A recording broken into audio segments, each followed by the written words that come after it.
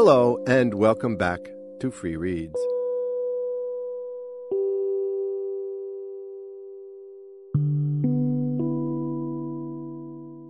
Pundits like to say that there are two kinds of people, men and women, liberals and conservatives. And don't tell me you're an independent if you consistently pull the lever for one or the other when it counts. And cat lovers and dog lovers. For the record, I have 2 cats and have never owned a dog. In fact, as you may have guessed from listening to last week's installment, I am something of a dog disliker.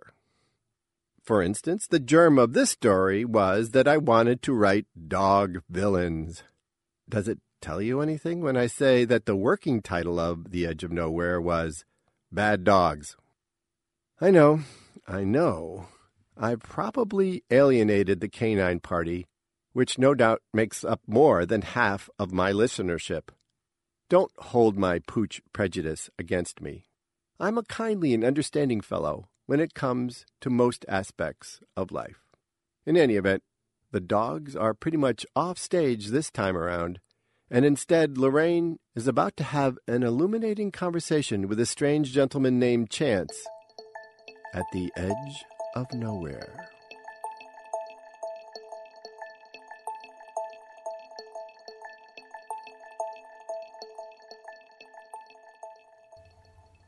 The Barrow was a warehouse buried under the mesa. Rain climbed down to the loading dock and knocked on the sectional steel door. After a few moments, she heard the whine of an electric motor as the door clattered up on its tracks. Chance Conrad stood just inside, blinking in the afternoon sunlight. He was a handsome, graying man who balanced a receding hairline with a delicate beard. Although he had a light step and an easy manner, the skin under his eyes was dark and pouchy. Some said this was because Chance didn't sleep much, since he was so busy managing the Barrow. Others maintained that he didn't sleep at all, because he hadn't been revived like the rest of the residents of Nowhere.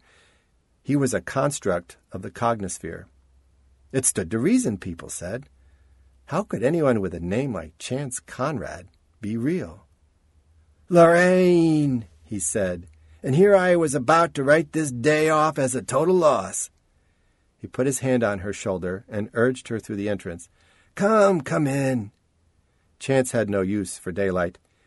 That was another strike against his being real. Once the Barrow was safely locked down again, he relaxed. "So," he said, "here we are, just the 2 of us. I'm hoping this means you're finally dumping the boy genius." Rain had long since learned that the best way to deflect Chance's relentless flirting was just to ignore it. As far as she knew, he had never taken a lover. She took a deep breath and counted to 5. 1, 2, 3, 4, 5. The air in the Barrow had the familiar damp weight she remembered from when she first woke up at Nowhere. It settled into Rain's lungs like a cold. Before her were crates and jars and barrels and boxes of goods that the people of Nowhere had asked the cognosphere to recreate. Later that night, Ferdy Raskolnikov and his crew would load the lot onto trucks for delivery around town tomorrow. "What's this?" Rain bent to examine a wide-bladed shovel cast with a solid steel handle. It was so heavy she could barely lift it. "Shelley Castorf thinks she's planting daffodils with this." Chance shook his head. "I told her that the handles of garden tools were always made of wood, but she claims her father had a shovel just like that one." He shook his head. "The specific gravity of steel is 7.8 grams per cubic centimeter, you know." "Oh?" When Rain let the handle go, the shovel clanged against the cement floor. "Can we grow daffodils?" "We'll see." Chance muscled the shovel back into place on its pallet. He probably didn't appreciate her handling other people's orders. "I'm racking my brains trying to remember if I've got something here for you. But I don't, do I?" "How about those binoculars I keep asking for?" "I send the requests." He spread his hands. "They all bounce." The corners of his mouth twitched.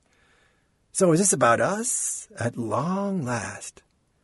I'm just looking for a book, Chance. A novel. Oh, he said, crestfallen. Better come to the office. Normally, if Rain wanted to add a book to the very Memorial Library, she'd call Chance and put in an order. Retrieving books was usually no problem for the collective intelligence of humanity, which had uploaded itself into the cognosphere sometime in the late 23rd century. All it needed was an author and title. Failing that, a plot description, or even just a memorable line might suffice for the cognosphere to perform a plausible, if not completely accurate, reconstruction of some lost text. In fact, depending on the quality of the description, the cognosphere would recreate a version of pretty much anything the citizens of Nowhere could remember from the world. Exactly how it accomplished this, or more important, why it bothered, was a mystery. Chance's office was tucked into the rear of the barrow next to the creche. On the way, they passed the big board of the Memex, which tracked audience and storyteller accounts for all the residents of Nowhere, and sorted and cataloged the accumulated memories. Chance stopped by the creche to check the vitals of Rahim Aziz, who was destined to become the newest citizen of Nowhere, thus bringing the population back up to the standard 853. Rahim was to be an elderly man with a crown of snowy white hair surrounding an oval bald spot. He was replacing Lucy Panza, the tennis pro and town calligrapher, who had gone missing 2 weeks ago and was presumed to have thrown herself over the edge without telling anyone. Old Aziz isn't quite as easy on the eye as you were, said Chance, who never failed to remind Rain that he had seen her naked during her revival. Rahim floated on his back in a clear tube filled with a yellow serous fluid. He had a bit of a paunch, and the skin of his legs and under his arms was wrinkled. Rain noted with distaste that he had a penis tattoo of an elephant. When will you decant him? Chance rubbed a thumb across a readout shell built into the wall of the creche. Tomorrow, maybe. The shells meant nothing to Rain. Tuesday at the latest. Chance Conrad's office was not so much decorated as overstuffed. Dolls and crystal and tools and fossils and clocks jostled across shelves and the tops of cabinets and chests. The walls were covered with pics from feelies made after Rain's time in the world, although she had seen some of them at the Ziegfeld. She recognized Oude's birth death, Marette de Valois in full fetish from Time Stranger, and the wedding cake scene from Two of Niala. So this is about a novel, then? Chance moved behind his desk, but did not sit down. Called? He waved a hand over his desktop, and its eye winked at him. The Last President. Rain sat in the chair opposite him. Precedent as in time-honored custom, or president as in Marie Luca? The latter. He chuckled. You know, you're the only person in this town who would say the latter. I love that. Would you have my baby? No. Marry me? Sleep with me? Chance. He sighed. Who's the author? I don't know. You don't know. Chance rubbed under his eyes with the heels of his hands. You sure about that? You wouldn't care to take a wild guess? Last name begins with the letter what? A through K, L through Z? Sorry. He stepped from behind the desk, and his desktop shut its eyes. Well, the damn doggy didn't know either, which is why I couldn't help him. Rain groaned. He's been here already? Him and a couple of his pooch pals. Chance opened the igloo, which stood humming beside the door. Cooler? He pulled out a frosty pitcher filled with something thick and glaucous. It's just broccoli nectar and a little ethanol-style vodka. Rain shook her head. But that doesn't make sense. She could hear the whine in her voice. They're agents of the cognosphere, right? And you access the cognosphere. Why would it ask you to ask itself? Exactly. Chance closed the door and locked it. This struck Rain as odd. Maybe he was afraid that Ferdy Raskolnikov would barge in on them. "Things have been loopy here lately," he said. "You should have seen some of the mistakes we've had to send back." He poured broccoli cocktail for himself. It oozed from the pitcher and landed in his coffee mug with a thick plop.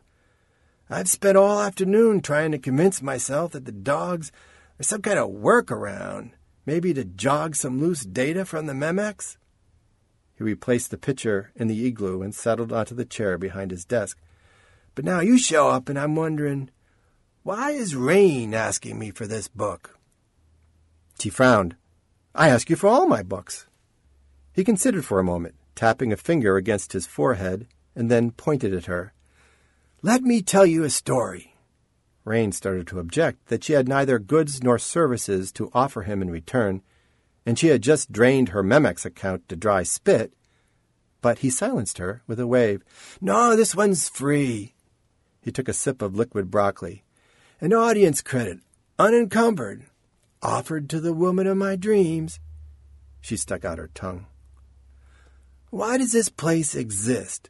he asked. "The Barrow?" "Nowhere." "Ah, eschatology." She laughed bitterly. "Well, Father Samsa claims this is the afterlife, although I'll be damned if I know whether it's heaven or hell." "I know you don't believe that," said Chance. "So then this is some game that the Cognosphere is playing? We're virtual chess persons?" Rain shrugged. "What happens when we step off the edge?" "Nobody knows." Just then a cacophony of clocks yawped, pinged, and buzzed in 6 o'clock. "This isn't much of a story, Chance." "Patience, love. So you think the Cognosphere recreated us for a reason?" "Maybe." "Okay, sure." A huge spider with 8 paintbrush legs shook itself and stretched on a teak cabinet. "We're in a zoo, a museum." "Or maybe some kind of primitive backup. The Cognosphere keeps us around because there's a chance it might fail, go crazy, I don't know. If that happened, we could start over." "Except we'd all die without the Cognosphere." The spider stepped onto the wall and picked its way toward the nearest corner. "And nobody's made any babies that I know of. We're not exactly Adam and Eve material, Chance." "But that's damn scary, no? Makes the case that none of us is real." Rain liked him better when he was trying to coax her into bed. "Enough!" She pushed her chair back and started to get up. Okay. He held up his hands in surrender. "Story time. When I was a kid, I used to collect meanies." "Meanies?" She settled back down. "Probably after your time. There were bots, about so big." He held a forefinger and thumb a couple of centimeters apart. "Little fighting toys. There were gorilla meanies and ghoul meanies and Nazi meanies and demon meanies and dino meanies. 52 in all, one for every week of the year. You set them loose in the meanie arena and they would try to kill one another. If they died, they'd shut down for 24 hours. Now, if meanies fought one-on-one, they would always draw. But when you formed them into teams, their powers combined in different ways. For instance, a ghoul and a Nazi team could defeat any other team of 2, except a Dino and Yeti. For the better part of a year, I rushed home from school every day to play with the things. I kept trying combinations until I could pretty much predict the outcome of every battle. Then I lost interest." "Speaking of losing interest," said Rain, who was distracted by the spider decorating the corner of Chance's office in traceries of green and blue. "I'm getting there." He shifted uncomfortably in his chair and took another sip from the mug. "So, a couple of years go by, and I'm 12 now. One night I'm in my room, and I hear this squeaking coming from under my bed. I pull out the old meanie arena, which has been gathering dust all this time, and I see that a mouse has blundered into it and is being attacked by a squad of meanies. And just like that, I'm fascinated with them all over again. For weeks I drop crickets and frogs and garter snakes into the arena and watch them try to survive. That's sick. No question. But then boys can't help themselves when it comes to mindless cruelty. Anyway, it didn't last. The wildlife was too hard on the poor little bots. He drained the last of the broccoli. But the point is that I got bored playing with a closed set of meanies. Even though I hadn't actually tried all possible combinations, after a while I could see nothing much new was ever going to happen. But then the mouse changed everything. He leaned forward across the desk. So, let me propose a thought experiment to you, my lovely Lorraine.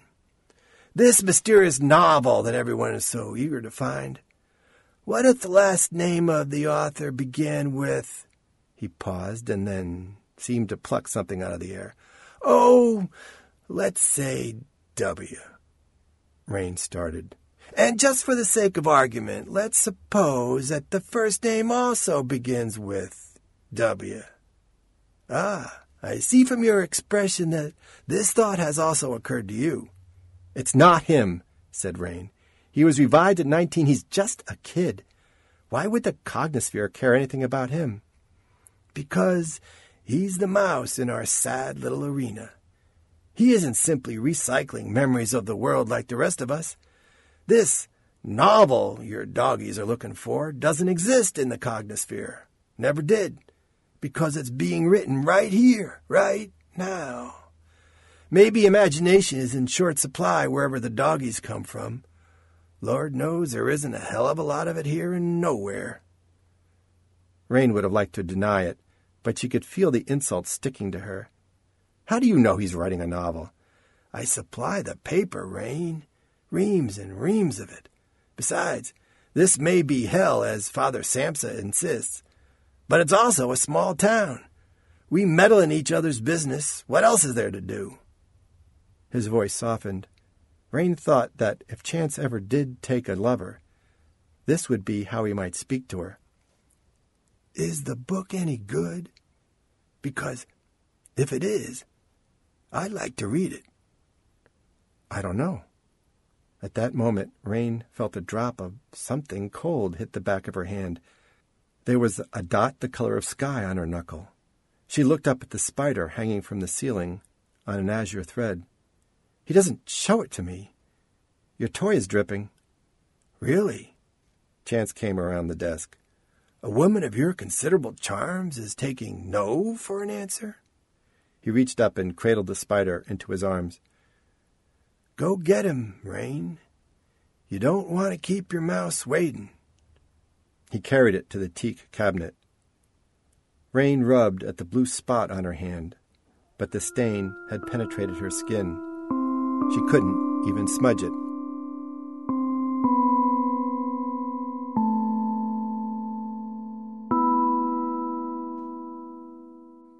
And we'll stop there.